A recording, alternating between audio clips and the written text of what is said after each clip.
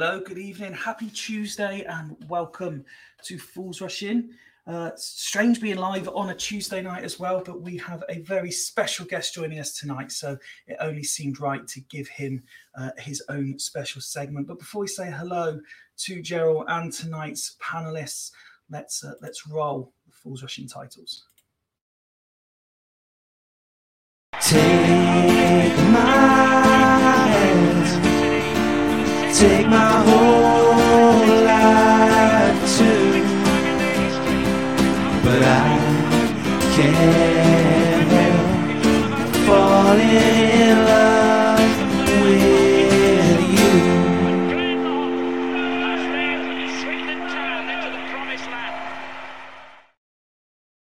And before I say hello to tonight's panel, I just want to send a very special hello to Rachel, who messaged us today. We were talking on last night's episodes about how we are listened to in a variety of countries, which shocked us when we got the stats. And Rachel messaged today with her Swindon Town logo in her Twitter handle and said she enjoys the show and she listens from America. So thank you very much for taking the time to listen to us regularly, Rachel, and we hope to continue entertaining you all the way across the pond. Let's start with tonight's panel. And first of all, hello and good evening to Ben. How are you, pal? Hello, Fifey. Yeah, pretty good, buddy. I'm pretty good. I'm psyched up for this evening. Gerard was one of my favourite players back in the day, so it's going to be good. It's going to be great. And we're spending a lot of time together at the moment, which is obviously a great value for the regular viewers and listeners because they love how we always see eye to eye on everything. Hey, look, we're family. We're like one big family, aren't we? One big happy family. You're not the only regular fool joining us. There's a special guest, which means Kieran's turned up. How are you, pal? Yeah, not too bad, thank you. If we're one big family, Ben's like the creepy uncle. All right, big about the Uncle Fester of Fools Rush In. Yeah, it's like going to a chip shop on a night out.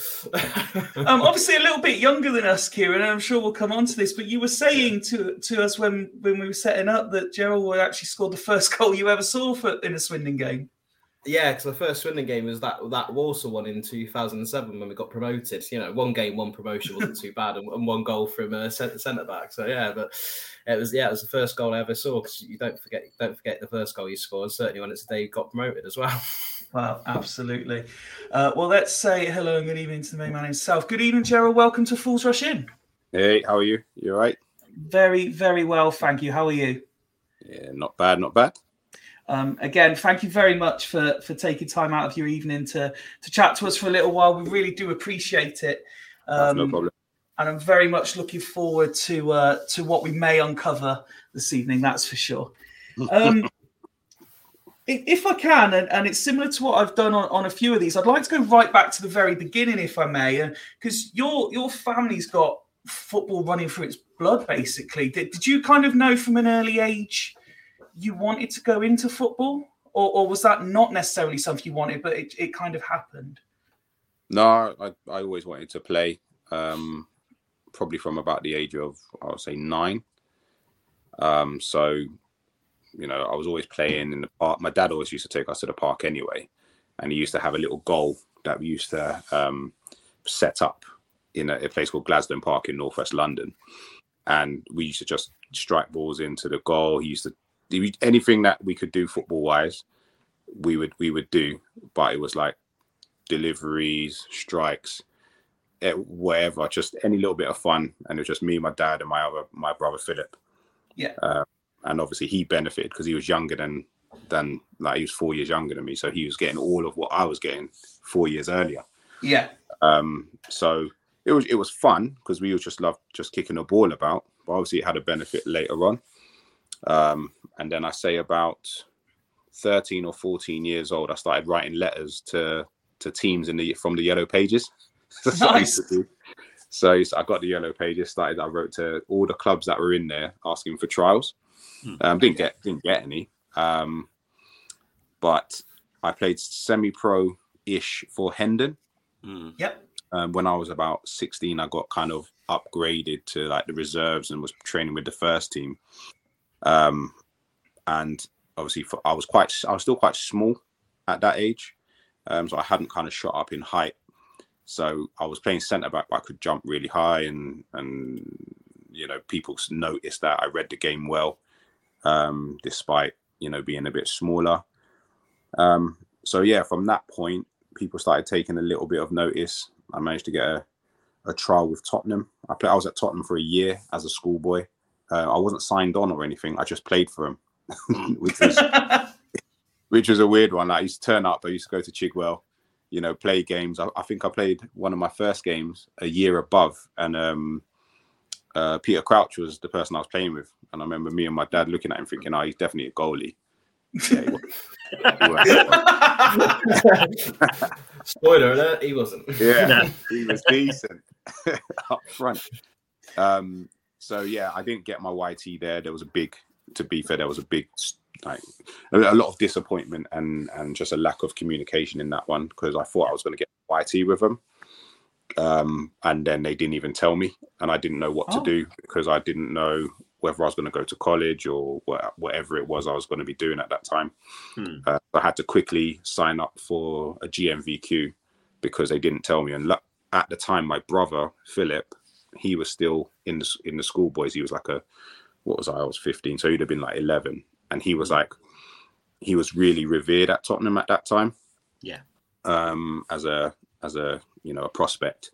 So my dad went back the next season. I was like, what about my other son? You haven't told him whether he's got a YT yet. And they went, who? Wow. They didn't even tell me or anything. The last thing I had from them was, I remember being sized up. So there was a kiddie that I used to play with. We were both centre backs. And they brought us both in. I think it was John Moncur. Yeah. And he brought us both into the office, and he kind of stood us back to back and was like measuring our heights to see who was the tallest. Then they started asking us about our family, like heights. So he's like, how tall's your dad?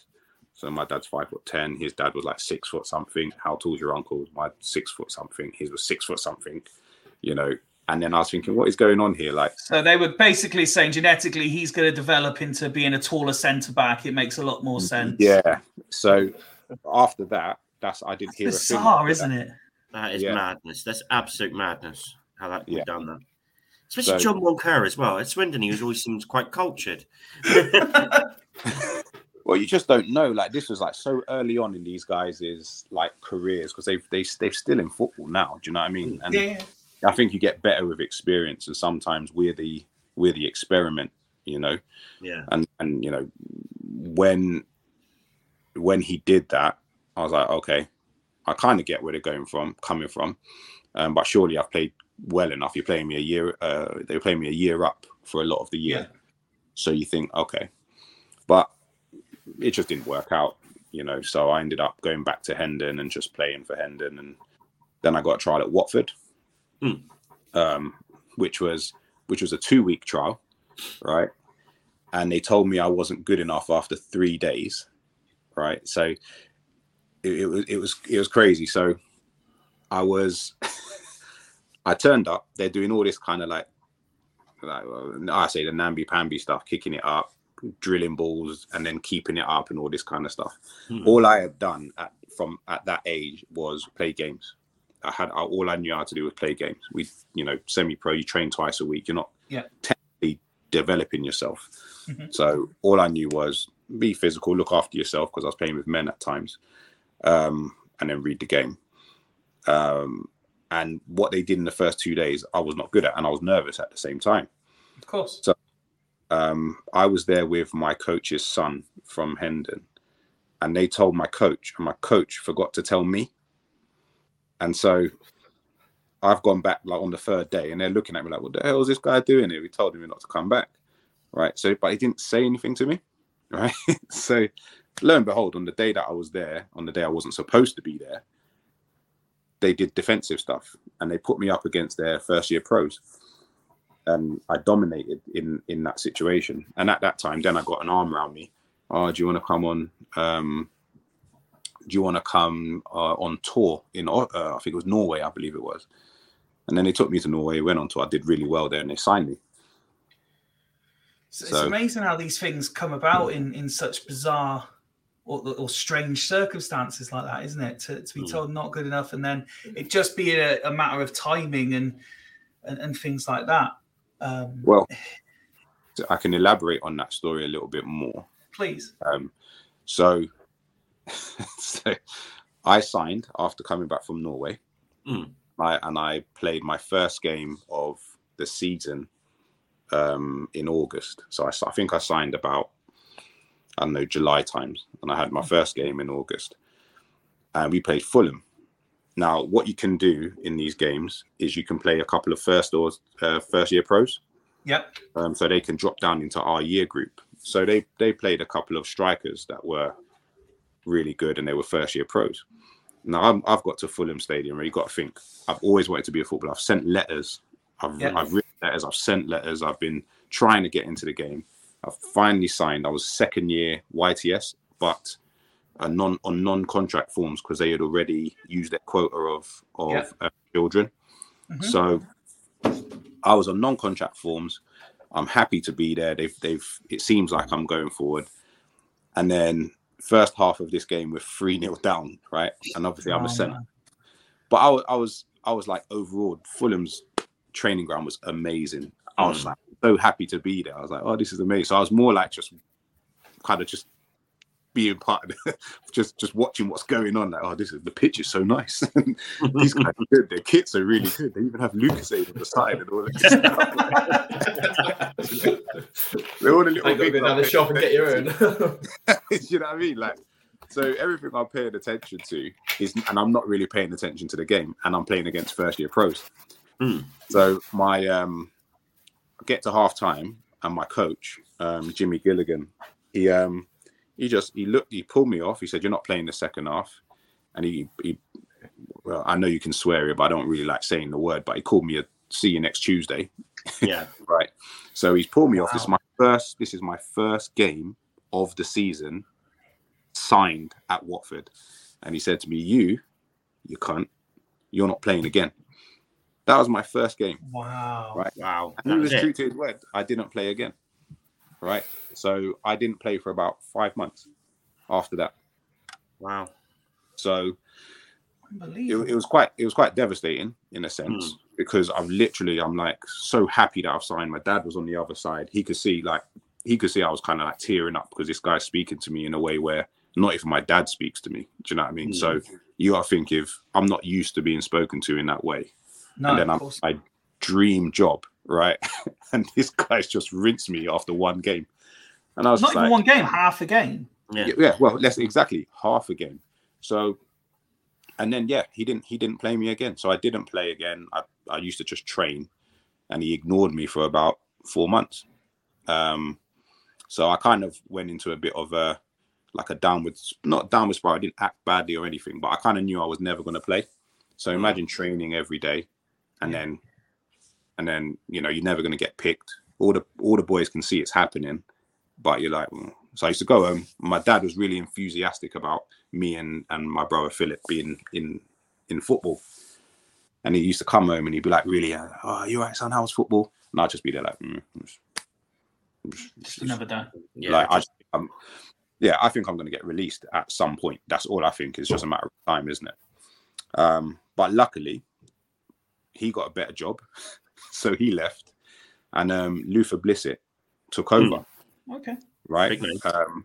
So he was looking at me and he was like, why aren't you playing? What's going on with you? I was like, well, I don't know. Look, the manager don't play me. So what am I supposed to say? I just come training. That's it. Yeah. And he said, all right. He said, look, culturally, sometimes they don't understand boys from London. Right. So sometimes they look at you like you got a chip on your shoulder, and certain things. There's some misinterpretation of maybe my face or whatever. And obviously Luther Blissett went through a lot of stuff to do with like racism and things like that in that time. So he said, look, I'm gonna just help you out a little bit, and I'll play you, don't train and just get you kind of your kind of love for the game back. Yeah. You think of it, I loved the game 4 months earlier, and then all of a sudden I'm thinking, what is this? And then within 3 months I was one of the only boys to get a pro contract. Wow.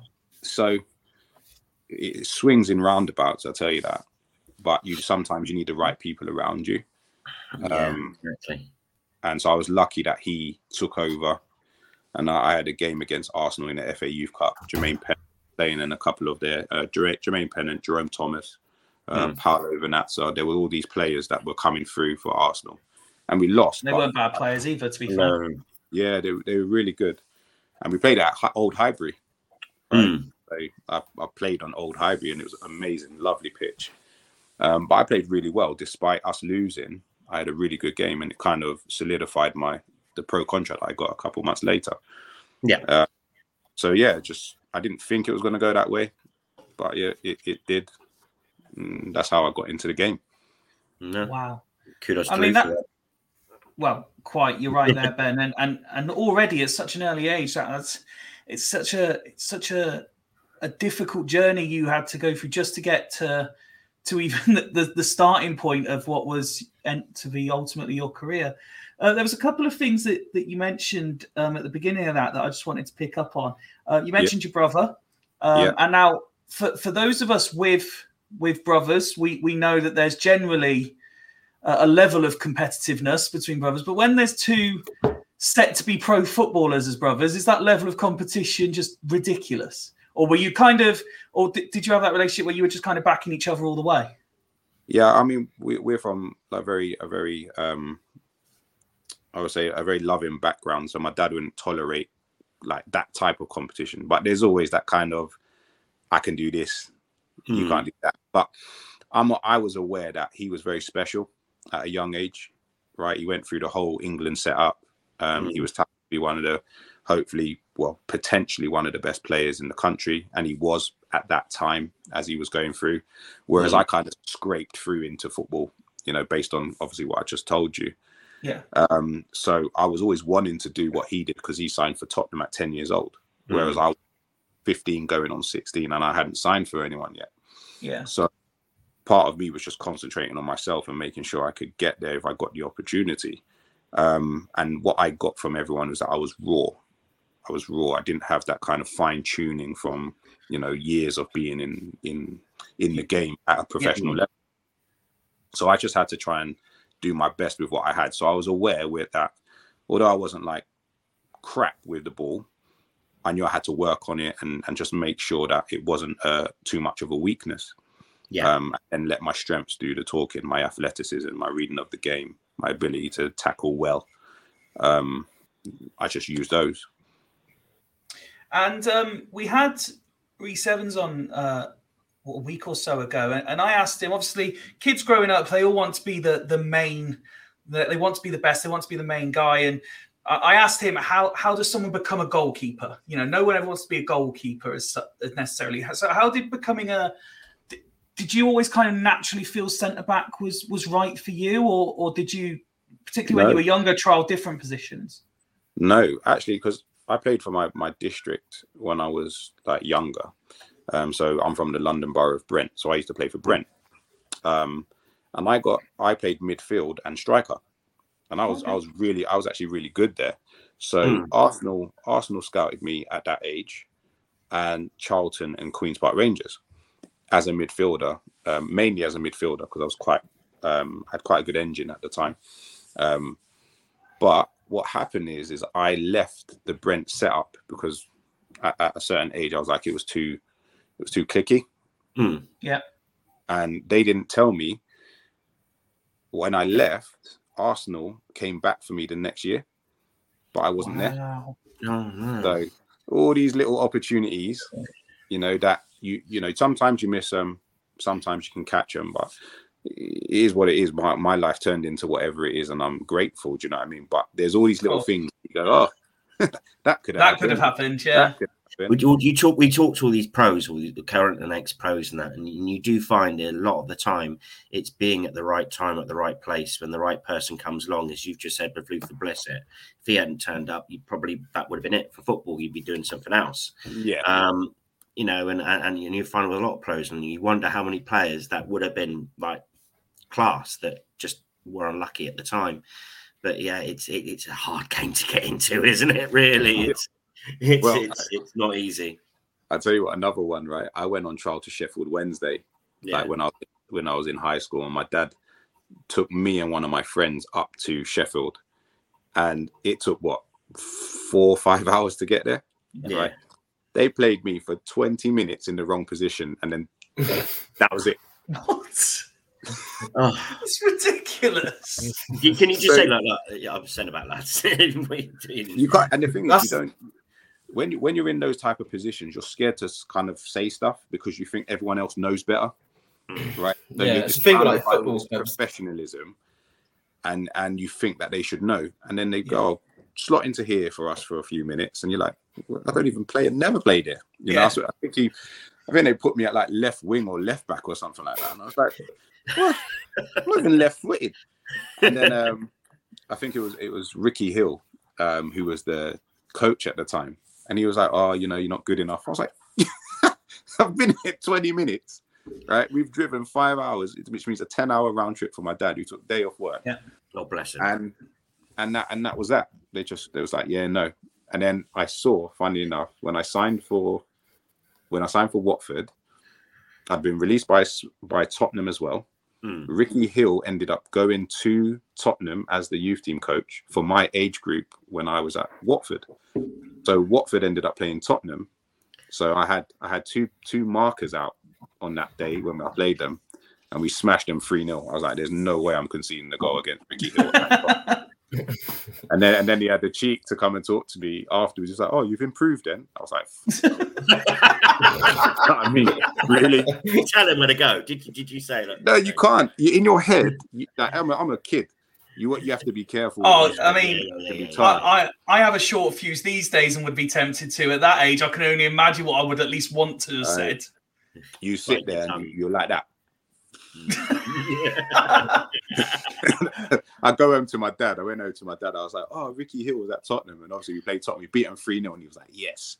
I said, yeah, he told me that I'd improved from the last one he saw me. He was like, my dad blues. I tell him, fuck you did it. He just lost his head. He's like, all the anger that he'd been feeling. It was hilarious. But, like I said, these are all funny experiences when you think about them, later on. So this is obviously streaming live currently on Facebook, Twitter, and on YouTube, and we've got people watching along who are sending comments in via various social media. So we will flash some of these up as I explained beforehand, and they might not necessarily follow a particular flow, but there's some that I'd like to show you here. And good evening to everyone watching along live.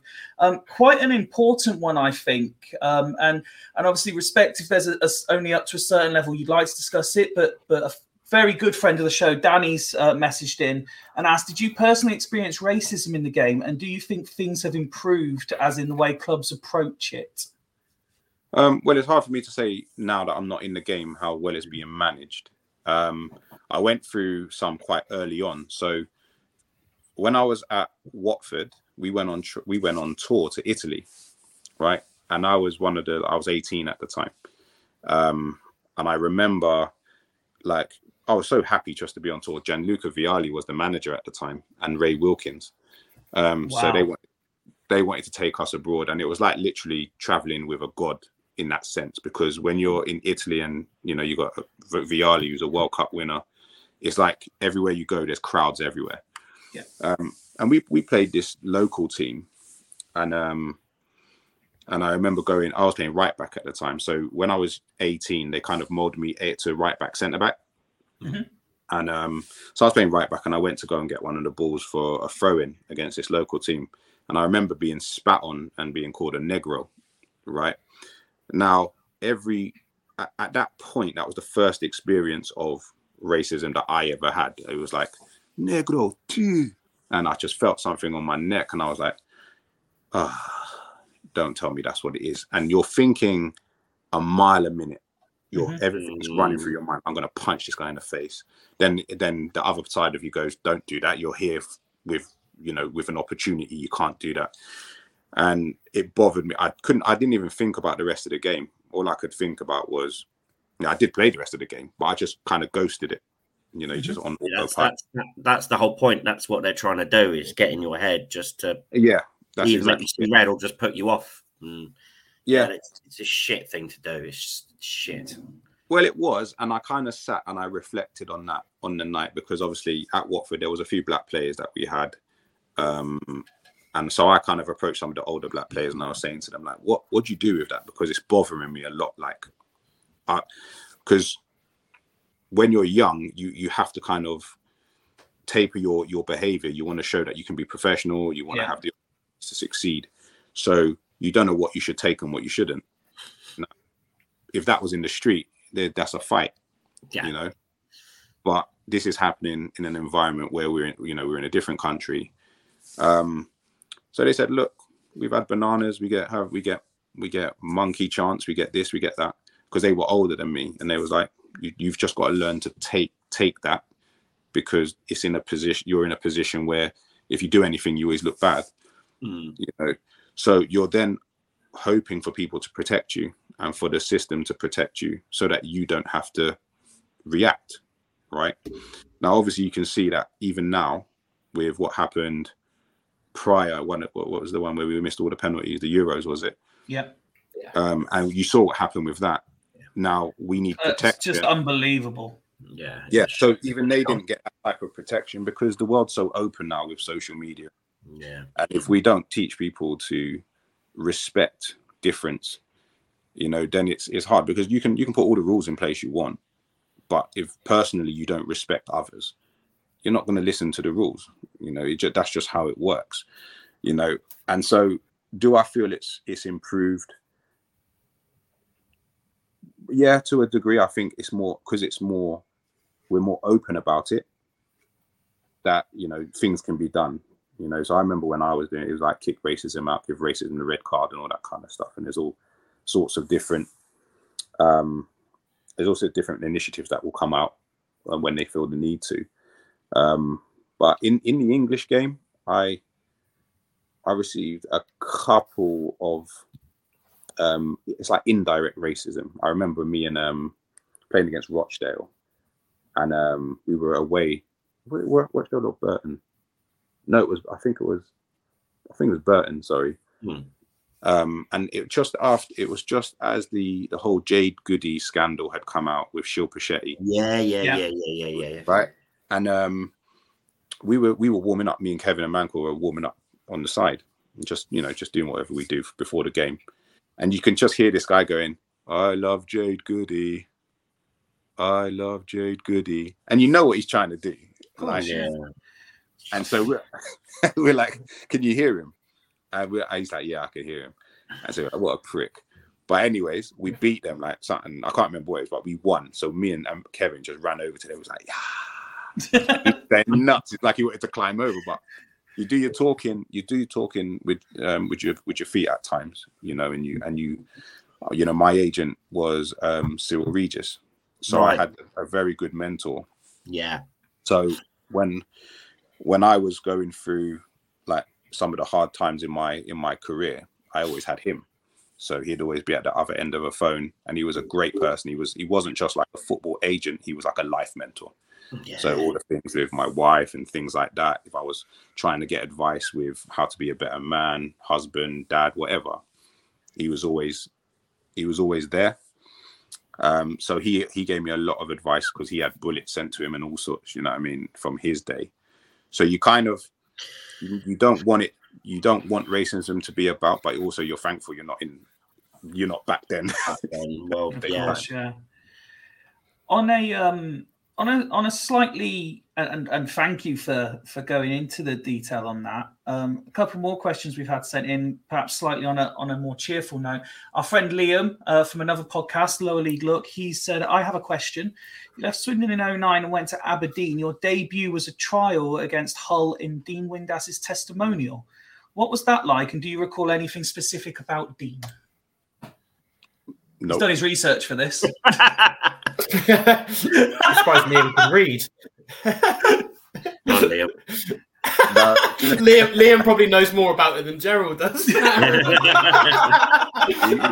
like, I turned up to Hull and played a game. That's all it is. I know that much. Well, that was all that was so much of a rush. Like I was sub for the first game of the season.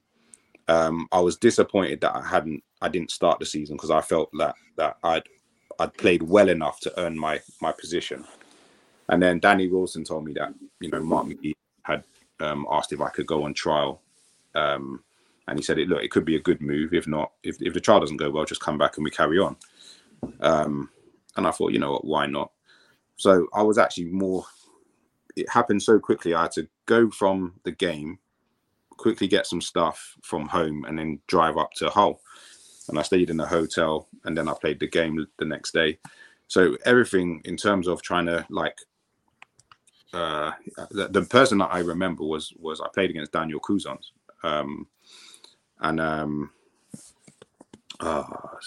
Fortune or something like that. I can't remember his name, but there was two strikers that were doing quite well in the Prem, and they just got relegated.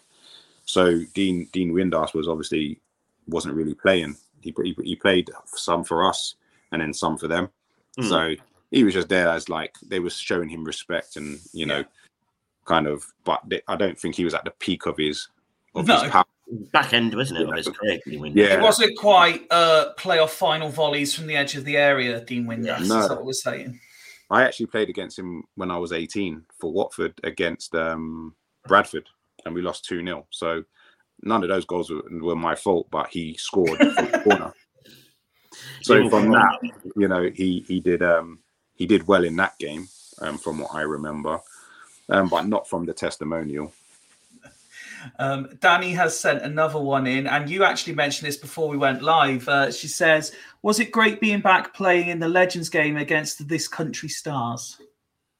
Yeah, it's always nice to go back and kind of just it's like that nostalgic feeling, and you have a lot of good times there. A lot of my life, how my life kind of is panned out now, is because of Swindon Town. So going back and just smelling the smell of the changing rooms and just that kind of visceral kind of, I remember this. Even though it's changed, it's still the same, if that makes sense. It still feels the same, especially when you walk out. But obviously, the crowd isn't as big, but it just feels nice to just be there. It feels like home in a way. It just feels, you just feel comfortable there. It's just how it is. Love the place. In relation to the first question she asked, Danny's follow-up, thank you so much for answering that. Really appreciate you being so open and honest regarding such an important subject. And she agrees it's all about respecting people's differences. So we've had a number of questions and comments from people who said they might not be able to watch this one live and will either watch or listen to it back as well. Well, what they doing? Why not? I mean, what else are you doing at 10 o'clock on a Tuesday night? You got work tomorrow.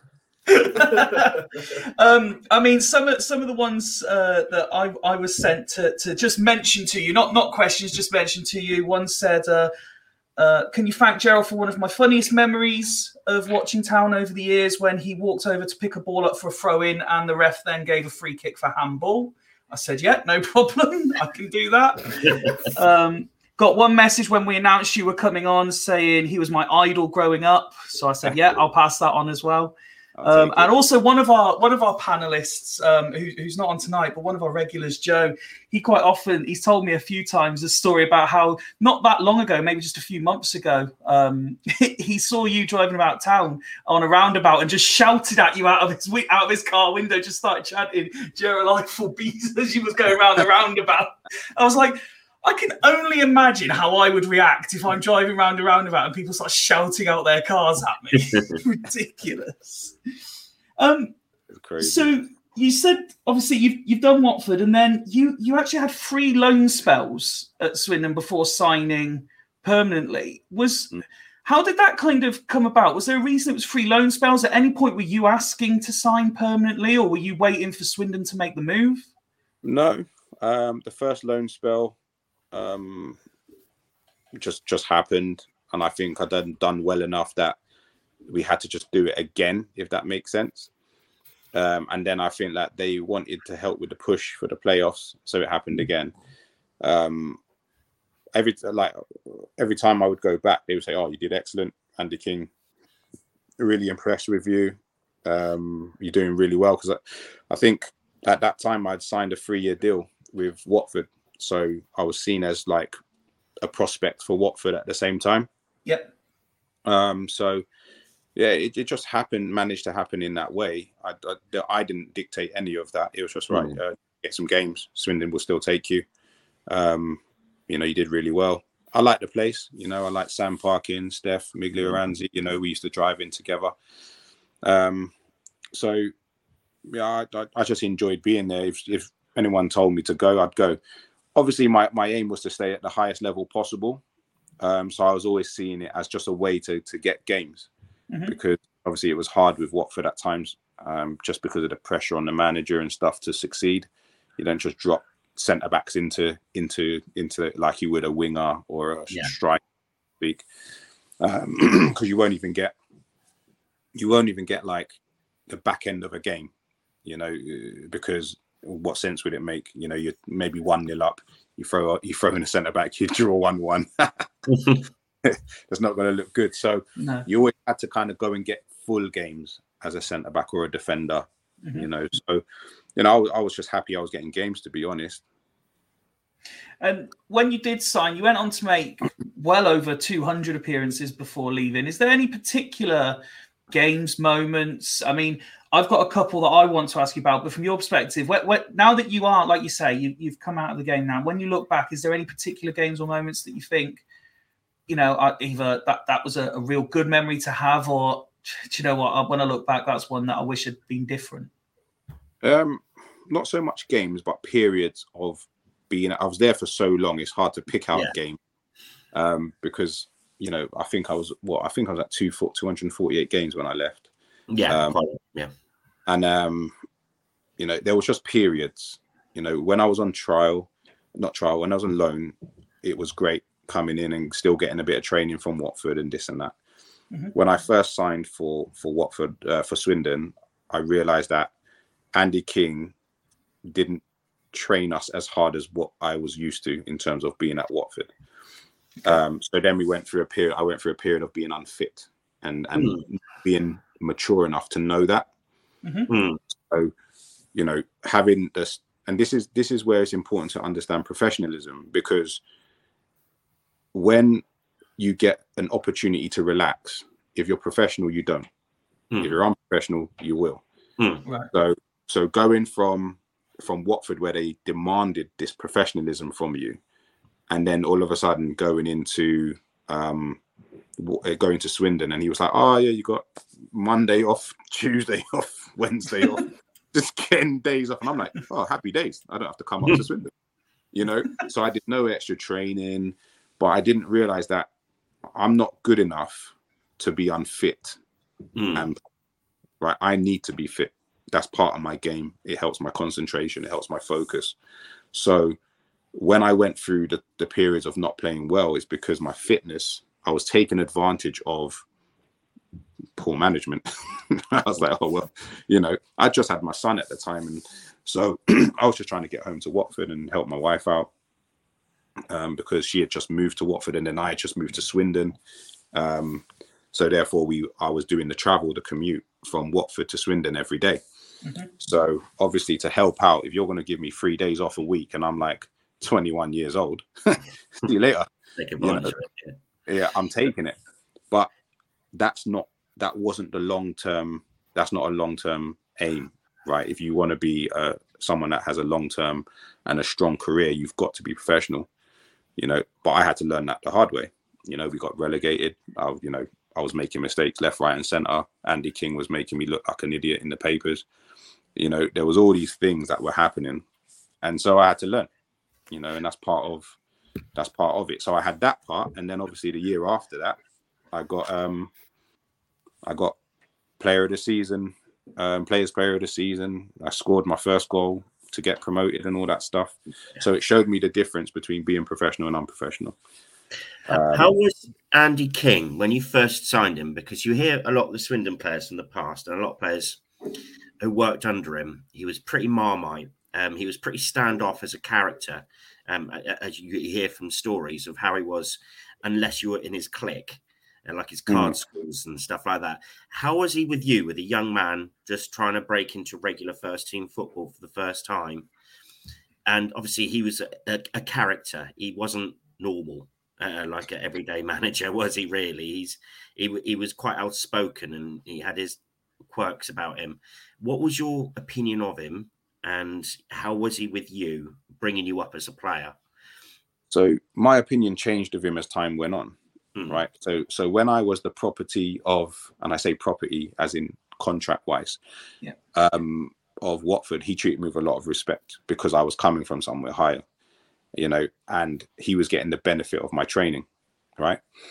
When he had to train me, it changed because he wasn't teaching me anything. He was hoping that I was a finished article enough for us to get promoted. And I still needed schooling. I still needed probably a centre back next to me to kind of help me to learn the tricks of the trade and also to be more of a professional.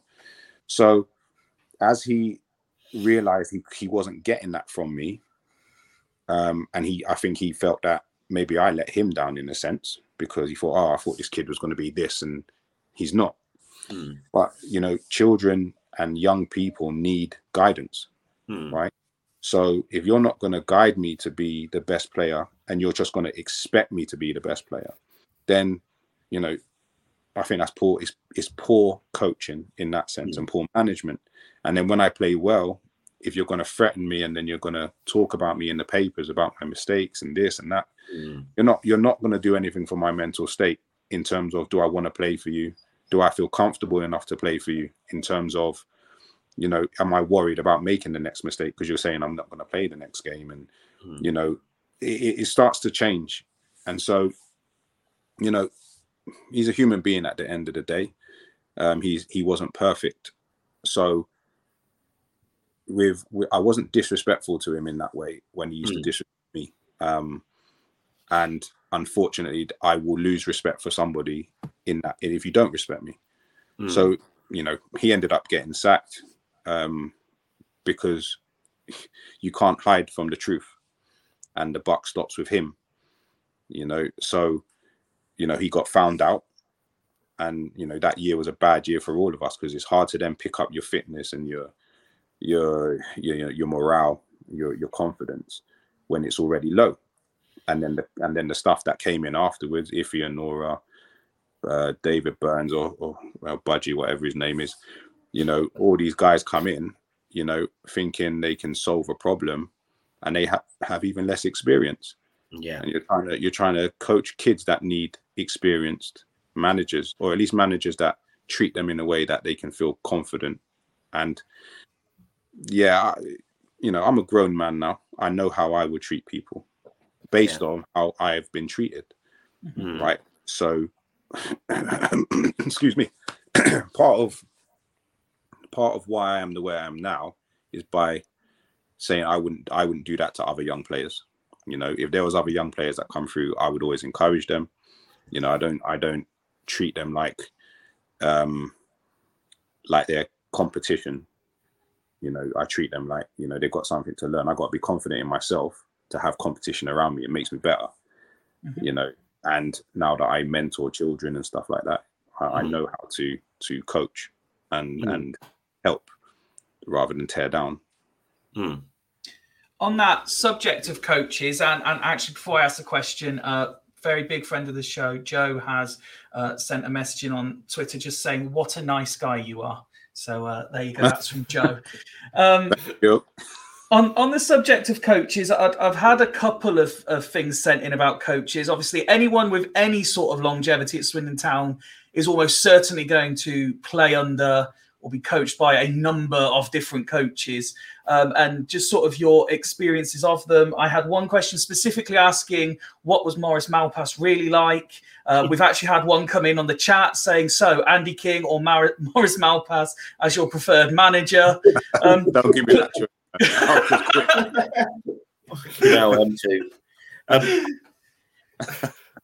But on the subject of coaches, obviously everyone has their own different style, and you've spoken about Andy, and then we've laughed about Maurice. Was there anyone in particular who was more the other way, and you really thought, do you know what? Yeah, they've got this right. Yeah, Dennis Wise, definitely, for the time that he was there. He was a player manager, right? So he knew how to make the players feel good. Even ones that weren't in favour, he had a way to kind of make them play for him, right? Because you can't keep everyone happy. That's the problem with a squad game. Is only 11 can play, and you need 20 to 30 of us. Mhm. So a good manager will know how to play that game, right? And he did it very well because everybody enjoyed training. We had a great team camaraderie. He looked after every single one of us, and he was quite honest when things weren't going right. And you rather people be honest with you and just tell you straight, you know. And he was a fiery character, but he's a fiery character with everyone, not just some. Right. So I remember him. I think we drew 1-1 with Wickham, and someone didn't mark their man. He was told, "Mark your man," and afterwards he just went nuts, and everyone's like, "Fair enough." You know what I mean? Sorry, Ben, were you going to say I something? was going to say, I do have a question, really. I know we're going here, there, and everywhere and stuff. About. So I'll keep it relatively on track. About the season under Ife and Aura, actually, and at the time, for poor Ife, we had Ron Atkinson, and I don't know whose idea it was to bring him down for that season to work with Ife and Aura, especially after what Ron had said and his career gone down the toilet for it. Working with Ife and him to be quite so intrusive and involved at the time as well. What was it like? Because you could tell, I remember watching it, and the frostiness between the two. And if he just didn't want him there with anything to do him to do with it, he actually left halfway through the season, didn't he? Yeah, what was that like day to day in training? Also, Ron Atkinson, obviously, who was in disgrace really for what he said. Him turning up in training, it's like, what is this guy doing here? What was it? You know, did it affect the team? Because we got relegated that season. Did that have an effect on it? Do you know what? I don't remember too much about that part of it because it didn't last that long. Right? It didn't last that long in that sense. It seemed more of a. It just felt like.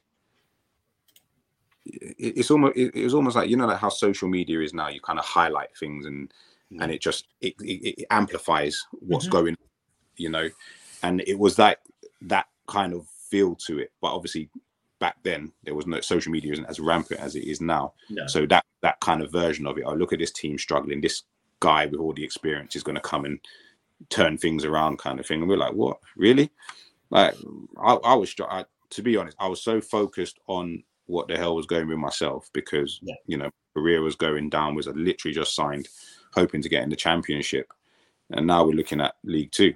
You know, so in my mind, I was just like, I just need help to get out of this situation, but no one really offered that to me. And you know, you have to try and find the answers on your own. You know, so that year was a very lonely year for myself, and I would say for a lot of players who, especially the young players, I would say, who you need to be able to, like I said, take guidance from someone, and there was nothing there. You know, and you know, I would say if he tried his best, but he didn't have enough at the time to help someone like me. He was a striker, didn't really coach me that well. You know, I remember some of our conversations, and I was like, I didn't get nothing from that. You know, but who am I to say anything? Because I'm the player, he's the manager. I'm supposed to listen. You know, and yeah, but now, like I said, now I know what I know. You can see where good and bad coaching has an impact on people, and how some people's careers, if they're not established enough, literally their livelihoods are placed on these people who don't really have that much experience, and yet they have a lot of say. And it's like, wow, this is the industry we work in, you know, where we're all supposed to be professional. But what I realize is professionalism, you know, when you hear about someone like Cristiano Ronaldo, who is a consummate professional, why ain't all professionals consummate professionals, right? But we still have the label. You know what I'm saying? So it's down to the individual to be the best professional they can be, or the best person they can be, regardless, not just football. It's how you carry yourself, you know. So if you want to carry yourself poorly, you cannot expect anything different.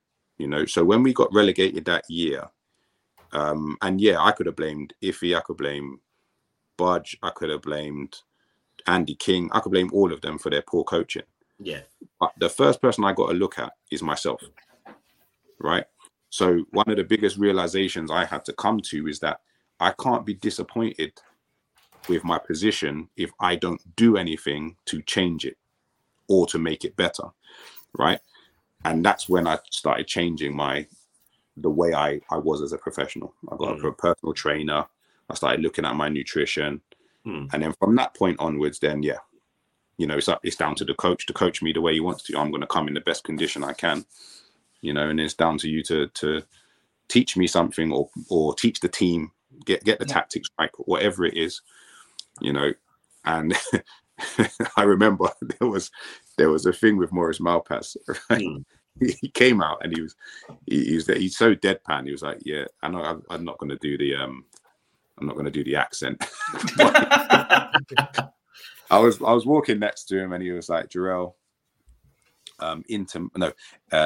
AC Milan, you know, they do formation and pattern of play every day. And I was like, oh, and this is when he was new. So I'm thinking, oh, we're going to be doing pattern of play, this, that, other. Because he had great coaching to be a better coach. You know, he was at Barcelona. Great reputation when he came. Yeah, good rep. Yeah. So his CV in terms of who's taught him and where he's been, you're thinking this guy's going to bring all this stuff, right? And he said to me, yeah. So AC Milan do all of this stuff, right? I was like, oh, it really is it? He's like, but you guys won't want to do that. Yeah, cheers, Morris. Cheers, mate. I was like, what? He's like, you guys wouldn't do that. You'd get bored. You wouldn't. I'm like, what? Are you being serious? Like, so you know what the best people do, the best teams out there do, and you're going to say we don't want to do it, so that means therefore you're not going to do it, right? And I'm just standing, I'm thinking, did he just say that?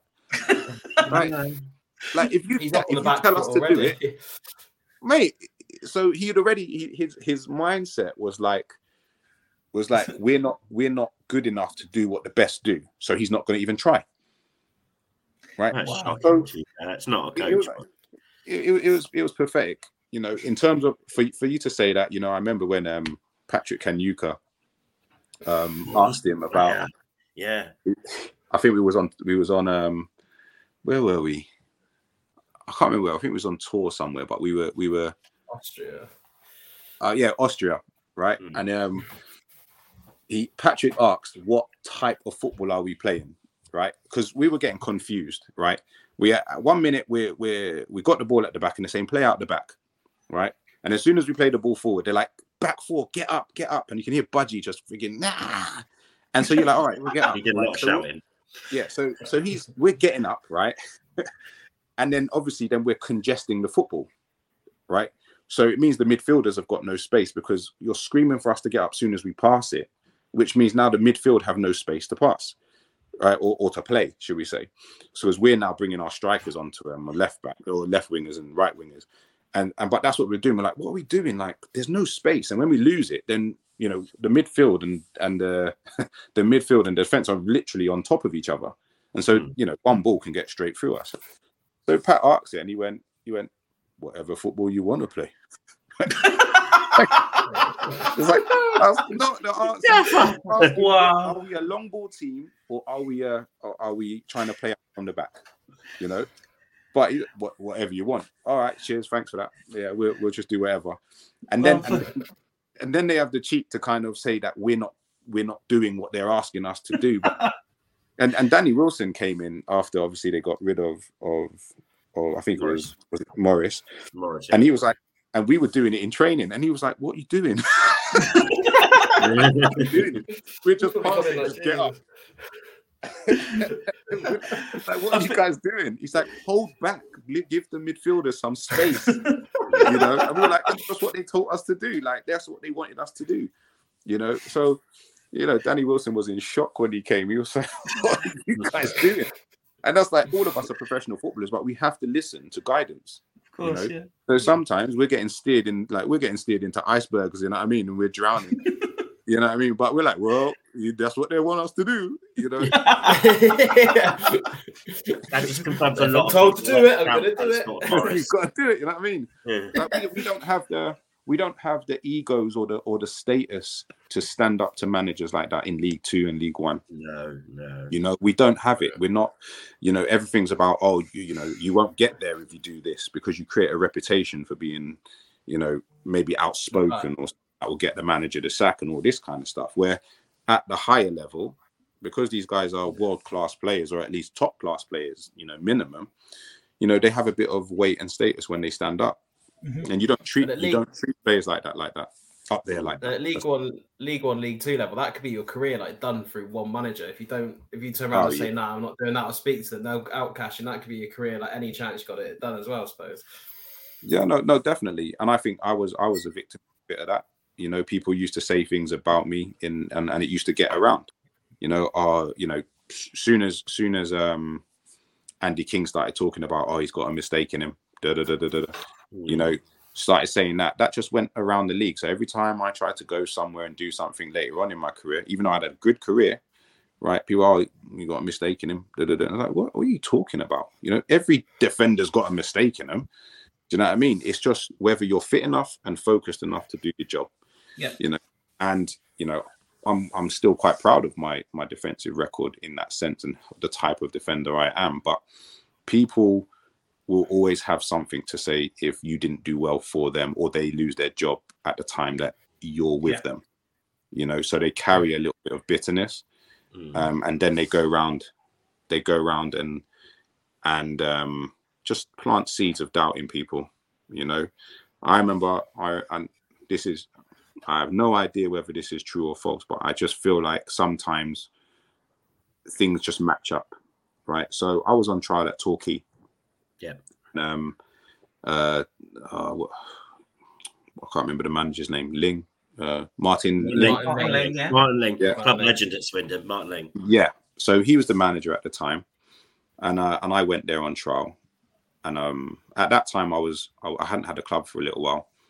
And I'd just gone to various different places, and he was really favouring me at one point. He was saying the right things. All the players were like, "Oh, you should sign. You know, you should be signing. Definitely got to sign. We ain't got a defender like you." Blah blah blah blah.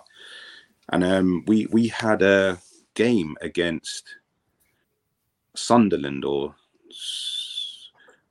I think who was Ken Wynne Jones at? Where was Ken Wynne Jones? Was it Sunderland? Sunderland. Yeah. And Stoke. Stoke. That bit. Stoke, red on white. Stoke. Oh, yeah. Yeah. So we had a game. So we had a game against Stoke on the Saturday, and that would have been my last game on trial. And I did all right. Came on second half. Did well. And I was thinking he was going to give me a decision on the Saturday, right? Because I need to go home and see my kids and my wife in a week or so.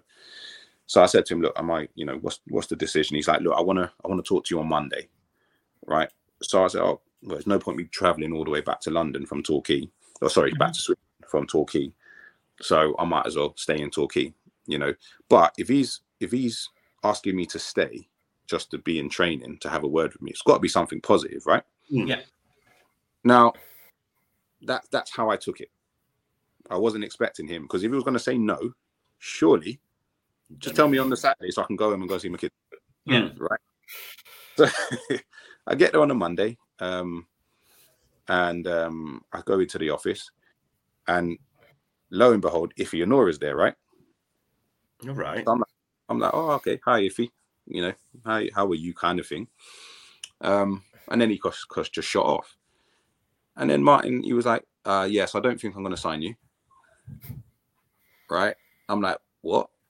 He's like, yeah, I don't think I'm not going to sign you. I think we've got enough here already and all this kind of stuff. And I'm like, what? What do you mean? Like, why would you tell me on Monday, on Saturday to come and see you on Monday? Mm-hmm. You know what I'm saying? So although like I can't, like there's no way of like, I can't say much in that sense. But on that day, I saw Iffy. Done you dirty. No, I don't know. Do Do you know what I mean? This is Just some coincidences that we'll say. But the coincidence was on the day that I saw someone that I didn't have a great time with, and he gets on really well with somebody else. You know, the way things matched up, I went into the change room afterwards. They're like, "Oh, so you signing then?" And I was like, "No, he's just told me that he's not signing me." They were like, "What? What do you mean?" The whole team was surprised. I was like, "Well, good to see you guys." You know, shook their hands and went on my way. Cheers, then. Yeah. You know what I mean? But I couldn't shake. Like, what just happened there? Yeah. Do you know what I'm saying? So, you know, whether it did or didn't, it just wasn't meant to be. You know, but it's these little things, the little, like you say, sometimes people can just go and just plant that seed. Even if he didn't mean to do it, you know, even if sometimes, like, oh, you know, when he was with me, you know, always a mistake, all that kind of stuff. Yeah.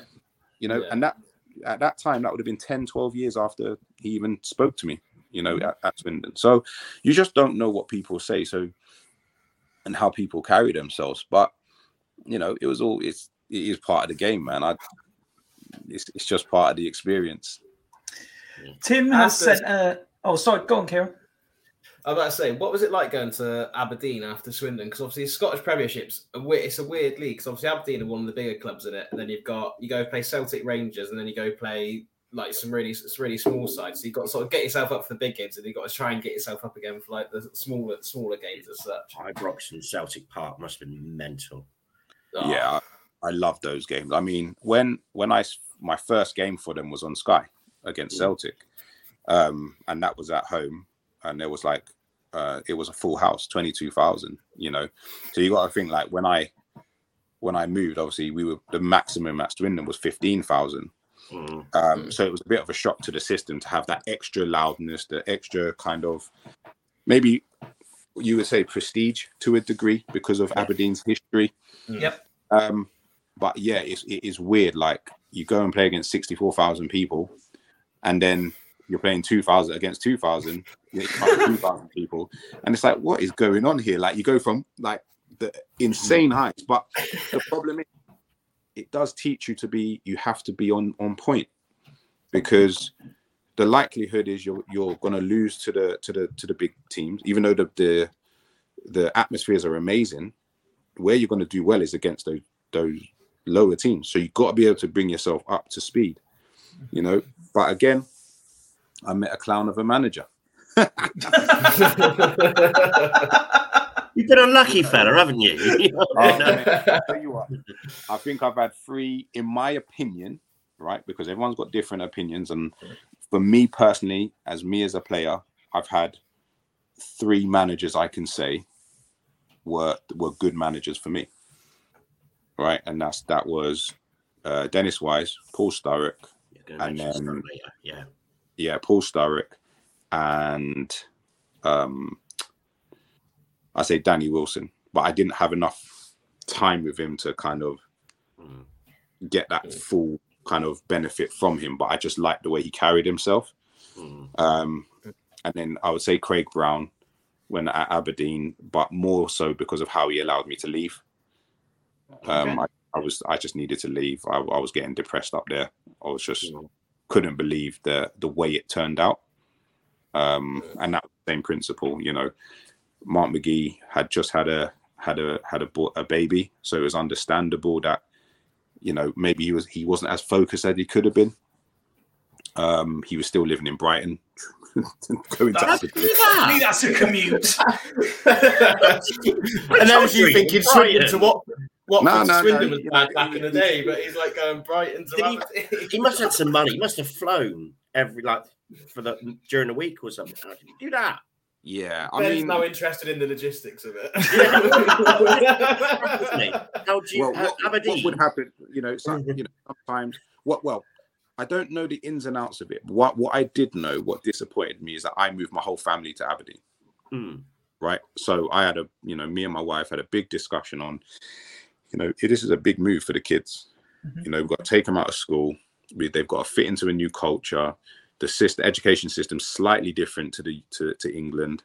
Yep. You know, so for me to do that and I, you know, pull my wife away from her family, pull myself away from my family, and then go all the way up there for the manager to not do the same. Yeah. You know, it so straight away alarm bells. It was like, where's the commitment? You know, and then, you know, I just didn't get on with the management. It's just, it was too unprofessional for the size of a club that it is. It was too unprofessional. And what they would claim to be professional wasn't, because you know, you know when you've seen professional with someone like Dennis, you know, who's had that Premier League, that kind of, he's been trained in that way, and he also in that way. So when you see that and you see what can be on offer, and then you get the opposite. Give me 1 second. My cat is meowing, right? And I think mate, you don't have to tell me about cats. Mate, you might want to shit. That's the problem. You don't get this on the sofa, Vic Morgan.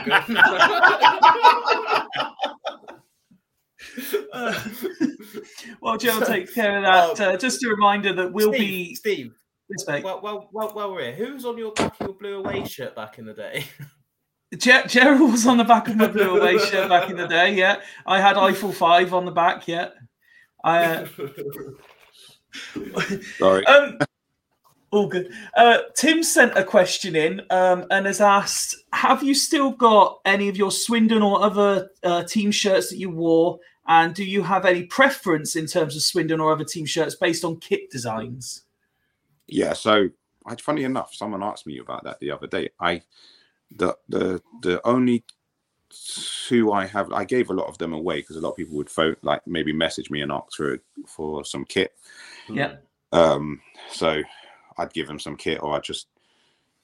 Is this before the days of fully grown men pretending it's for the kids, saying, "Please, can I have your boots?" with signs at games?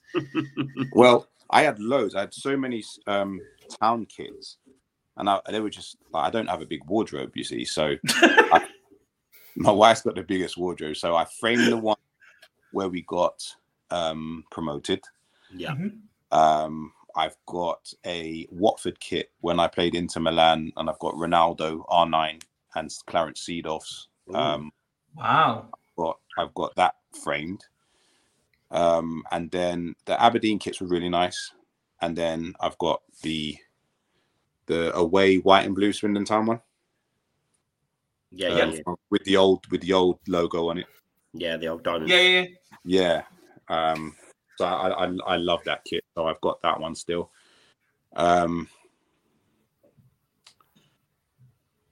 Yeah, I've got one. There's I keep ones that mean something to me. So even when I played semi-pro for Staines, they got to the first round proper.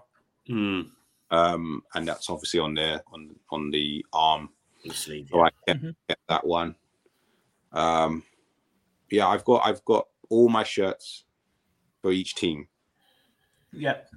So I've still got those, but obviously my promotion shirt is my shirt, and then obviously the one with the R9 they're the two of my favourites. Can we talk about that goal now? Yes, I've been waiting to bring it up. So we've had, in terms of, I asked you earlier about moments, and there's two that I've been messaged about a number of times. There was the goal versus Warsaw.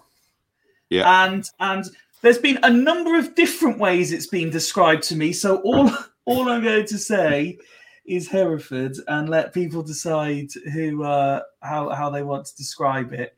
Obviously, let's talk the Warsaw goal, because Kieran, you mentioned it at the start, didn't you? Sorry, one That's second. all right. My son has come in. What you got? I know. I was going to show you something. Oh no, you can't show me nothing. If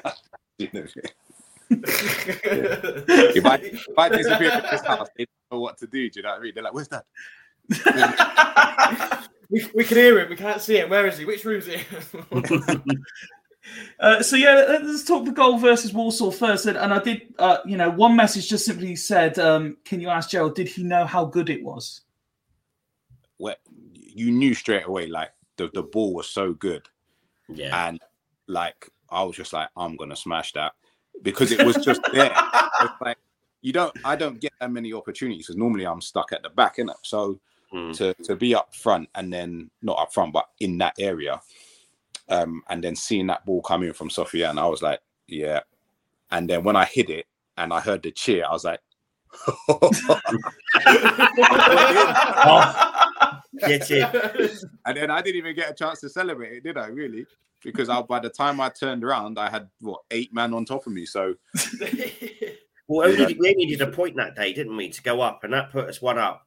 I remember the charity ground was electric that day, and I was in the town end. Wicked. And the absolute limbs, my little head thought it was going to explode. It was mental. It was we kind of knew we were going up then. It was brilliant. Yeah. Because they were playing for the championship. They were playing to win the league. Yeah. And it was that worry. But when that ball, because it was just bullet head on the back of the net, and just the release, because it was so tense, just amazing. Yeah, it was that was a great day, man. It was so good. Yeah. Like the thing with that time of my career there is that everyone was involved in that year. The families were involved. The connection between the fans and the players. We had characters back then. Do you know what I mean? Like Lee Peacock, Christian Robert, myself, Core. There were so many characters, and we kind of merged with the crowd and the fan. So there was this really nice togetherness that I've never felt in any other part of the seasons that we've had. It was everything was really, really good. You just enjoyed coming to training. You just there was a great feel about it. The managers got on with the players got on with the fans felt good about what we were doing, and we were doing stuff in the community as well. Do you know what I mean? Like we were going to the hospitals, we were going to schools. There was little things happening, and I think that drew everything together. I haven't seen a club or a period where it was like so much like that in a long time, to be honest. But it was just a great period of I would say Swindon Town's kind of history, not just because of the level, because it wasn't a high level we were at when we got promoted. It was just that everyone felt so together, especially after the year before, because as you said, with the iffy season and the relegation and the dire straits that the club was in, financial stuff that was going. But that's all you have when people like that, when the money men are messing around. All you have is the players and the fans. That's all you have, because without those things, the money men don't get paid. So we it solidified. I think that's what kind of solidified the fans and the players, because we were in a position where we didn't know what was going on. You guys didn't know what was going on. So just play football and forget about it. And I think that's what we did that year as well. We were fit fiddles. We knew how to steamroll teams in the back end of a game. Yeah. Luggy was a good manager. Yeah. The second one that I got mentioned a few times, that the most common reference to it was a rocket versus Hereford is the one that I got various messages about. Does that one stick out as much as the Walsall one for you? Just not really. Shall I tell you why, right? I'll tell you why it doesn't stick out. Because as good as that goal was, Hasney celebrated and the camera followed him instead. It's like I was watching on the highlights on BBC, and I was like, why are they following him for? So, did he claim that after you saw the highlights? Because that was me. Did he claim it? He actually does as well. Mike's messaged in. He said, talking of Christian Roberts, did you see he spelled both your first and last names wrong in his book? No, he hasn't. Now he knows. Cheers, Mike. We ringing it. Like, oh, Christian. Well, I ain't buying the book now. You've mentioned a couple of teammates there, and we've had a couple of different questions about like centre-back partnerships, things like that, who you worked well with and who you haven't. And you might have established over the last hour that we don't necessarily always ask the most obvious or the most journalistic questions. We've had one specifically I'd like you to answer if possible, and it's worded on the subject of partnerships and partnerships working well together. Who has been the best partner for you to move a piano? And if you haven't had a partner do it, who that you've played with would you pick to move a piano with? Is that Mike Dixon? I can't say yes or no, but he's been asked to be left anonymous. However, the fact that you've named someone specifically suggests you may have been asked something similar before. No, there's only one person I know that moves pianos.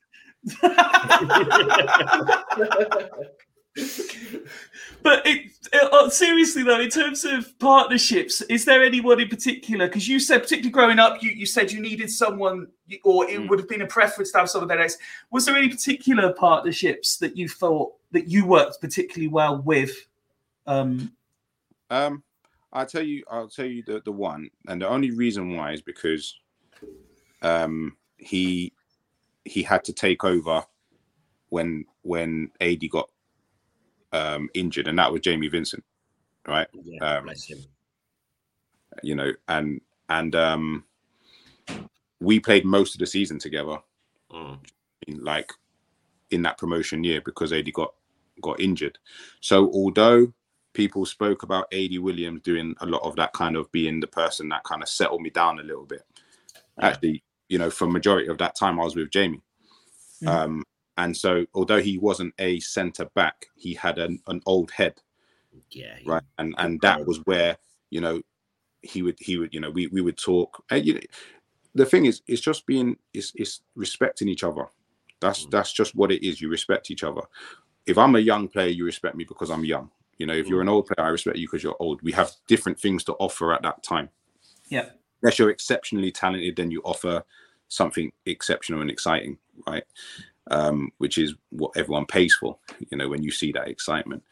But what he did is he gave me respect, you know, and I just, if you respect me, I'll do anything, you know what I mean? I'll bust a wall for you. I'll chase back. If you can't chase back, you know, that's what I was about. I was a very giving player, which is what Dennis Wise said to me. I was too giving in a sense as a player, you know, because at the time when we got relegated,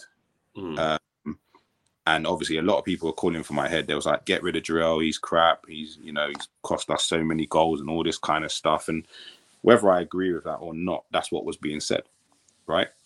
So what Dennis Wise said to me, and which I say he's a player's manager, and I respected him, is because he said, look, everyone's telling me to get rid of you from the top, you know, directors, whatever it is, whoever's up there saying, get rid of Jarell. He said, well, I watched your videos. He said, the reason why you make mistakes is because you're trying to cover everyone else's mistakes and then no one covers yours. Right? So he said, stop doing that and let other people do their job. Right? And that's what he said. He said, I'm going to play you for a few. I'm still going to make a decision, but I need you to do what I asked you to do. And that's don't do anyone else's job. If the ball goes out to the right, that's not your job to go and chase it down. Let the right back come chase back. You know, and also if you're a centre back, the centre midfielder can go and do that also. That's their job. That's why they're centre midfielders. They're supposed to come and help out wherever. That's why they have the engines, you know. So he said, stop doing that, and then we'll have a chat afterwards, you know. And so, you know, I played a few preseason games, and then he brought me in. He said, look, you're my best defender. I don't need to get rid of you. He said, just don't do everyone else's job and let other people do that job. So that's what I used to do. You know, and although I played with AD Williams at the time, it wasn't so much what AD Williams was telling me as what the gaffer was telling me. The gaffer was saying, stop being so nice, you know, because I had the pace to help people. So I just thought it made me look good. But at the same time, when I get there, I've got to do something with it. And if there's no one around me, well, then I'm going to have to try something weird and wonderful. And that might work. So, you know, he just told me to simplify my game and don't expose my own position to help somebody else's position, because other people are supposed to come and do those things. Yeah. So it was a good learning curve for me that year. And then having AD Williams there for the beginning was good. And then having Jamie there, he just took over and did really well for me as well. So I would say Jamie for the amount of time, and then AD was kind of like the experience. You mentioned in the last part about the connection between players and fans, etc. And obviously you were very quickly donned the nickname Beast, and that was chanted every single game. Did you like that as a, because we've had discussions about certain players in the current squad and nicknames they have or have not been given, and some that particularly on our podcast we believe they shouldn't have been given. But for you, did you like that, or was that just something you were kind of like, okay, well, at least they're acknowledging me, but I wish I'd had a better one? Nah, not really. You get what you're given, and my style of play was that I wanted to throw people into the stand. That's just what it was. Yeah. And my aim was to at least do that once or twice in the game. Because there's only so many kind of happy moments you get when you're defending, and one is to line somebody up and be able to take them out in a fair. And then the other one is a barge or a great last minute tackle, because other than just being safe, you need to be safe and do the things that you're supposed to do, keep your shape and all that kind of stuff. Other than that, it's not that exciting in that sense. See, as a fan watching that as well, that gives you great pleasure as well when you watch a centre back dump a midfielder or a striker. We do love it, don't we? You just shout boo when that happens. It's just part of the parcel of watching the game and enjoying it, really. So we used to love it. it. So it's a part of it. And that's the thing, because part of it is entertainment, right?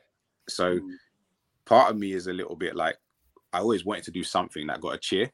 And so what are the things that get cheers? Is to absolutely welly somebody. It's a simple thing, isn't it? It's just this little simple thing. Welly someone will score a goal. Yeah. Well, that's it, So football fans are easily pleased. Yeah. Well, you think of it, right? If I remember times when I used to play, and obviously the billboards were around the pitch. My thing was, can I get someone into those? And if I could get someone into those, I was like, yeah. I just want to very quickly go back to Watford just for a minute, because there was something I wanted to ask and I'd forgotten to. Obviously, when I started watching Swindon, you were the first of what became, for a short period of time, almost like a conveyor of talent that we would inherit either short term or longer term from Watford. So there was likes of yourself, there was Anthony McNamee, there was Darius Henderson, there was Hammer Boatsa, like all of these players. Was there like unofficial link, or did it just happen? Like just so happened that we just kept dipping into Watford for this pool of talent? Yeah, and Jack Smith, my boy. Jack Smith, yeah. So no, I don't know. I think after I went, you showed how good that Watford setup is. I don't, because all of them were my friends, right? But I don't know. It just seemed like Macca came after Norwich, didn't he? So yeah, he didn't come straight from Watford. Jack came from Watford, and I think sometimes when your career starts to not pan out the way you want, and you want to get games, you try and see where other people have gone and got success. And obviously for a lot of the players that were at Watford, I did well at Swindon. So it might have been an easier choice than going somewhere you don't know. So, I can see that, me and Hammer got on really, really well. Jack Smith. I really rated him when he played at Town as well. Yeah. Oh, these guys were frightening. They had talent. They were frightening with some of the aspects of their game that they had, these guys, when I saw them play in the Championship, were tearing it up at times. And so, I don't know. I think Swindon always had a good reputation for treating players well when they were on loan. And I would say, even for my loan spells, I was treated really well. So. Yeah, I suppose, I don't know whether there was a genuine, maybe there probably was a link that I didn't know about, maybe. Joe has messaged in asking, how important is it for younger players to have mental health support on their journey through the leagues? And what did that look like when you were going through the ranks? Well, I think it's very. I think mental health support overall for young people is important, especially nowadays with what children and young people have to go through in terms of what status they have and what success looks like and all that kind of stuff. For me, when I was growing up, there was no mental health help. I was a young dad. I was going through a relegation at that time. And at that same time, I had Andy King rinsing me in the papers. Now what that was doing for me mentally wasn't great, and I had to find my own way. So the only person I had at that time was my agent, and I was saying to him, I was like, it's like this guy don't like me, he hates me, but he'll still play me. Yeah. But then he'll you feel like you're almost in a position where you don't know, you want to play, you're not going to say no, but you're on this kind of weird tightrope. And it makes you feel uneasy. You almost feel quite anxious when you're playing, but for myself, I would say I've got quite a lot of resilience, and you have to learn to have resilience, or someone has to teach you how to have resilience, or you have to go through something to build your resilience, because you don't really know how resilient you are until you get into a stressful situation. So for me, going through all that I went through as a young player, like I told you, when I was at Watford and getting pulled off and not playing and stuff like that, and I've had a very hard journey in football. I managed to find some of the poorest managers, or be treated in a way which just doesn't match with getting the best out of me. Yeah. Right. And no one takes the time to try and figure that out. And or not enough managers do enough to figure out how to get the best out of players. What they want is players that are almost like really players that will do as they're told, and almost like the complete article, right? So if you have to do some coaching, that's too much. We want finished articles. We want players that don't need too much coaching. Otherwise it's extra work. But what you'll find is players that get coached end up learning. And they reflect and they can build. And if they're comfortable to make mistakes, then they'll learn better. If someone, it's like the olden days. If you didn't get a question right, they tap you on the head or something like that. You're learning through fear. Yeah. And if someone goes, oh, it's okay, go, try that again. Now, obviously, I understand with football, there's a lot riding on football. There's a lot of pressure. But if you're trying to get longevity and long-term success, there's a way of going about it, and unfortunately there's not enough good coaches. They're managers, but they're not good coaches, and for me that was challenging, and I know that now because I've had all of the coaches I'm ever going to have. I'm not going back into the game. Yeah. And I look back and I can go, oh, okay, I felt this way because this person made me feel that. It was my fault because I didn't work hard enough here, right? Because like I say, you got to look at yourself first. But if this person is going to treat me in this way, why would I want them to work as hard? Yeah. Trust me, with Dennis Wise, every player would run through a wall. Every single player, even the ones that didn't feel as loved, still got respect. So is it better now? I would say the awareness is there, because we're talking about it more, right? Men's mental health, what we go through. Let's talk about it. Let's make sure that we're not suffering in silence, kind of thing. And I definitely agree with that. That should definitely be a thing that keeps going. But the game's hard and it is fickle at times. Yeah. And sometimes it gets forgotten. So we just got to make sure that we maintain it, because we can talk about it all we like, but if things are not in place when necessary, then you're still going to miss out because it's not where it needs to be. So it's important that we don't just talk, and it's not just things of the moment. These are young kids, young boys that have dreams. So if you take someone's dream and hope away, they're going to be in a crisis situation. Yeah. And what do we know about football? Most people don't make it, then make it. Absolutely. you know. I've got 2 more questions on the playing, and then I want to touch on kind of what's going on at the minute, you know, and what's happening with you. When football, despite being a team game, it can be very individual. I mean, you spoke about the life decisions you have to make about traveling, moving, family, taking kids out of school and stuff. So, in terms of the personal relationships you can make. And friends within teams that you can make. Do you still? Is there still people that you've played with that you're still good friends with? You can still contact regularly, or are they kind of a time shot or a snapshot in time, and then once you've gone, that's kind of it? No. I mean, you know, a good friend will always be with you no matter what. You know. I agree. So Jack Smith and his wife Sophie. We, you know, they're godparents to my daughter. You know, we go and see them. They've just had a baby. We've gone down to their house, and you know, we chill out together. You know, but they're people. You people that respect you. You want them around you, right? Or at least you want them around you every so often because they live far away.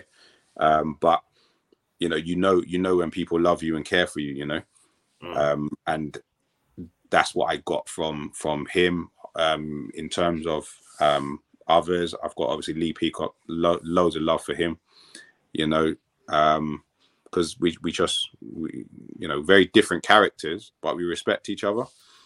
Phil Smith, I see him the other day, always good to see him. And then I've got a few boys in London. So Anthony McNamee is someone that, you know, I follow and I speak to him every so often on Instagram.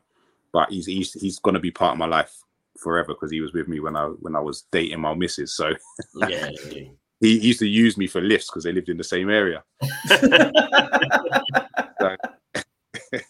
So he was able to sleep while I was making that journey from Watford to Southeast London, and he was like, "Oh, I'm glad you met this girl." You know what I mean? So, yeah. PJ's messaged in, does Gerald still have the iconic cornrows under his hat? No. Long gone, man. My wife used to do my hair, and she used to hate that because I obviously when I had the cornrows, if once I sweat in them a couple of times, you're training every day, she'd have to do them like every other week. And she had my hair to do, my daughter's hair to do, my son's hair to do, because his hair was longer than mine down his back. And so she was a pro at it in the end, though. I bet she's still like pro. Oh, she was a pro, definitely. She was a pro, man. She still does my daughter's hair now. She looks after it like it's gold, you know. So yeah, you know. The last question on playing then. Sitting where you are now and being able to look back, how do you reflect on your playing career ultimately? I feel that I was blessed to even have a career because the things I had to go through to make sure I even played a professional game. You know, some people will think, oh well, if you didn't play in the Premier League, then you know, then is it worth it, kind of thing. But if I look at where I started, I was told I wasn't good enough. I was told if I wasn't in the game early enough. So because I I didn't get in the game until I was about 15, 16, you know. So for me to be told, you know, if you're not at a club from this age, it's too late. When I did get in, I was too raw. You're too raw. You're not gonna be able to match with these big boys that are out there with all the technical ability. Then to have the managers that I had at the same time, you know, to have a career that, you know, got to about 250 games and I stopped by choice. I'm happy with that and what I've come out of the game with, you know, like we talk about mental health. I'm mentally well. Good. You know, I still have my wife, my children around me. You know, I haven't made any silly mistakes that jeopardize the things I care about the most. Mm-hmm. So therefore, you know, could I have made more money in the game or been more successful? Yeah, possibly, you know, but would I change it? Hell no. You know, there's nothing for me to change. I've got everything I need, and then I'll work hard to get what I want moving forward. You know, so yeah, I'm happy, man. I'm you know, having these type of conversations with you guys, it helps me to realize, you know, it was worth it. Do you know what I mean? It's so nice to hear, isn't it, Kieran? Someone come out and say it in such a way. Yeah, definitely. I mean, you like say you're having this discussion with 3 people who, let's face it, we would have loved to have done what you did, and the reason we're sat here doing this now is because we weren't good enough, and B, we love the game so much that we have an opinion on it, and we're fortunate enough that there's however many people watch and listen to our episodes when we put them out weekly as it is. And again, we can't thank you enough for coming on, and because I've found this. I mean, we've been going over an hour and a half already, and it's flown by. It's been so interesting to hear your story, and it's great when we get to share our opinions on what we've seen. But to hear, you know, yourself, we had Danny Wilson on, we've had Rhys Evans on, we've had Jamie Sandals-White on this year as well, among others. To hear the authenticity of the story and the actual truth behind everyone's individual stories is unbelievable. And it really does make you think, but I enjoy listening to them as well. Yeah. On the modern day, then, and you've actually... Before we talk about what you're up to, you've mentioned your daughter a few times. A load of us would have seen, obviously, when she was on Britain's Got Talent as well, and gone on to do incredibly well. You must be incredibly proud. Yeah, well, I've got 2 kids that are grounded, you know, and you know, Faith is talented in an area, you know, but you know, my children are my pride and joy in it. You know, I created them. You know, I'm trying to help them to grow up and not necessarily be happy, but to deal with the world, because it ain't going to be happy. So, you know, my son he's 18. You know, he's a good young man. He's ambitious. He's not running around on the street doing stupid things. You know, he's a good young man, you know, so that's something I'm proud of. You know, my daughter's talent is one thing, you know, but she's a good girl at the same time, so I've got to protect her in one way. But what she's doing now is amazing. She's, you know, off the back of Britain's Got Talent, and you know, she's been performing since she was 10. Right, so she was in the local area, I think it was Nova Herod, where she was doing her PQA stuff. Which is Pauline Quirk Academy. So she joined the agency from then, and then she got into School of Rock and Tina Turner by the time she was 12 years old. And then she said you know, that all that stuff is all group stuff, right? So she wanted to do something on her own, which is why she chose to do Britain's Got Talent, because it's stepping out of the comfort zone of being around all the other children and other cast members and seeing what she can do with her voice. And for her to do that was amazing. And now she got a lead role in a play called Fantastically Great Women, Who Changed the World. And she's the lead character in that, along with another 3 girls who all played the lead role. They interchange it because of child work regulations. She was able to record a track on Spotify because they asked her to record a song. I suppose I don't really know too much about it. And then now she's in Bugsy Malone on tour. Oh, fair play. So she started off in Bath. I can't remember the name of the theatre, but the main theatre in Bath, she was there, and then she's gone around the country. And she plays the role of School of Rock. Tallulah, that's the one. When I was a kid, I remember Bugsy Malone, the film. I used to love it, so I know the musical. Yeah, so she's in that, and now it's taken up residence in Alexandra Palace. Wow! So she's there from now until end of January, and then I think they finish in Liverpool. And I presume you sit there and you mentioned about how there's an element of football is entertainment, so you take full credit for the showman element. Oh yeah, definitely. Because I've got good lungs, she's got good lungs. She just used it in a different way. Exactly. And obviously, let me just take that back because we let that just in case anyone watches this back. Let's not get it twisted. My wife used to sing. Okay, so where it comes from. It's good genetics. Yes. And you're obviously now into personal training yourself. Tell us a bit about how was it a natural kind of thing for you to get into, and how's it all going? So I don't do personal training. Oh, no, that's my bad. Sorry. Great research, Steve. Damn it. Well done, mate. Sorry.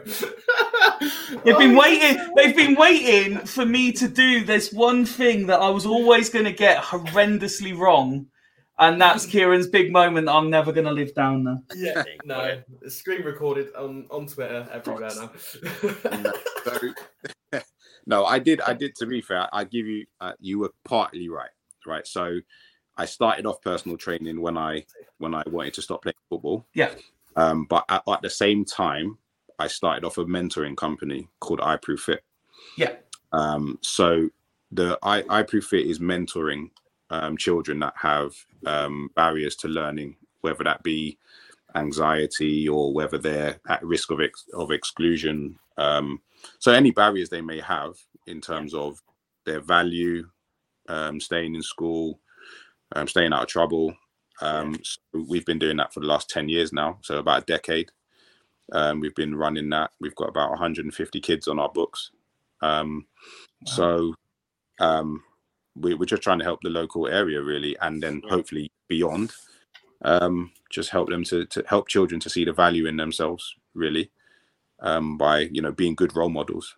So I feel like myself and my business partner, his name's Danny, we just believe that the backgrounds that we came from, we have and also the success that we've had, so I've told you my story, right? It's not easy. It wasn't an easy ride. So there are children out there that don't have talent or don't know their talent yet, so, if they don't know what they're going to do and they don't value themselves, if there's no one telling them, well, then they're left at the mercy of the streets or other people's opinions and of what they can and can't achieve. So what we wanted to do is help solidify a little bit of that value, by them coming to us and saying, look, we're not perfect. We're not 100%, but if you follow, a certain, structure to your life, there's a possibility of being relatively successful, or at least being happier than making poor choices and ending up in negative situations. And so that's what we've been doing. And anyone who'd like to find out more, I mean, we'll be posting out the links and stuff via our social media, but where's the best place they can find more information on? So for that one, we've got www.iproofit.co.uk. So it's this logo here, there, wherever the camera is. I'll hang on. I've worked out how to do the whole full screen thing, so we can put you up on the big screen now. There you go. Yeah, so it's that. Jesus, there you go. Yeah, so we're trying to just help out best way we can, but using the methods that we've created, based on our experiences. Like I said, I've had a lot of poor coaching. When you know what it's like to feel a certain way when people talk to you in a certain way, and they kind of make out like you can't do more than what you would hope to do. Yeah. It's quite down. It gets you down a bit.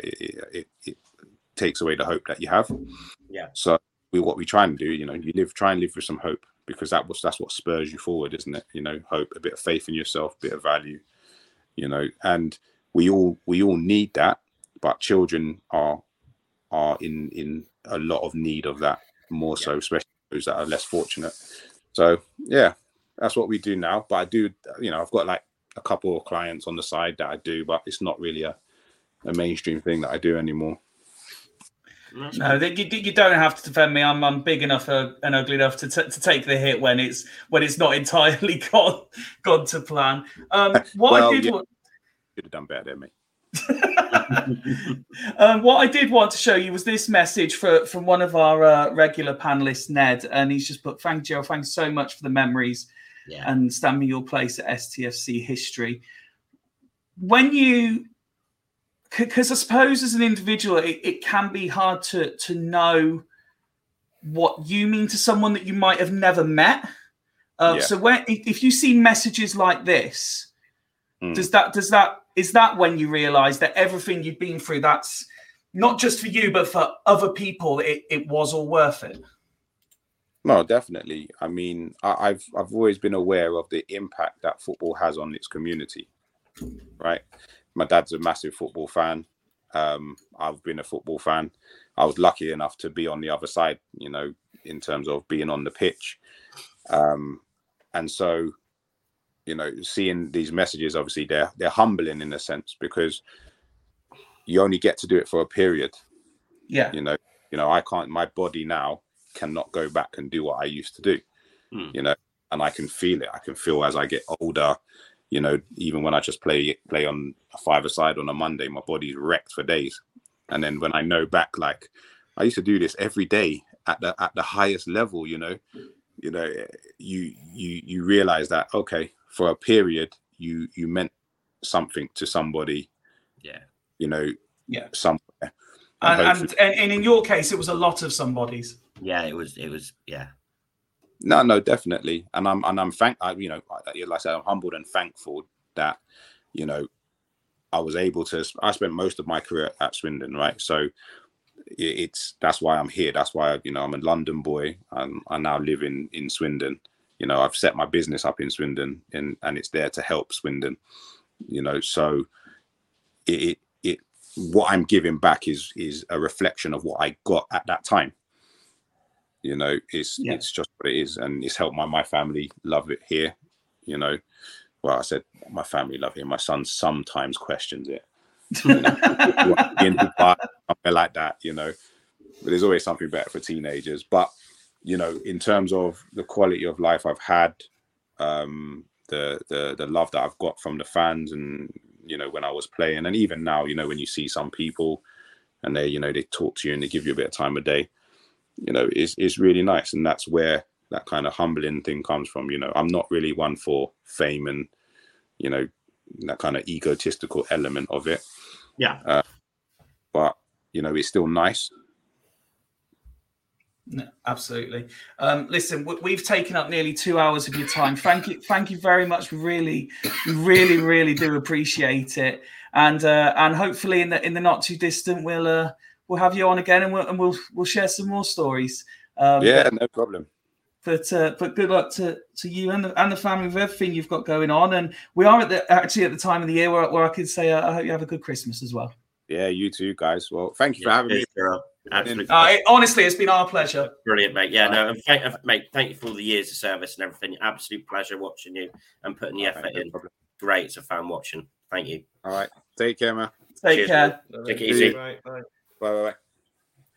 And yeah, a massive thank you to Gerald for spending the last couple of hours with us. We'll be back on Friday where we preview the weekend's games, including the World Cup, because that always goes so swimmingly well when we discuss this.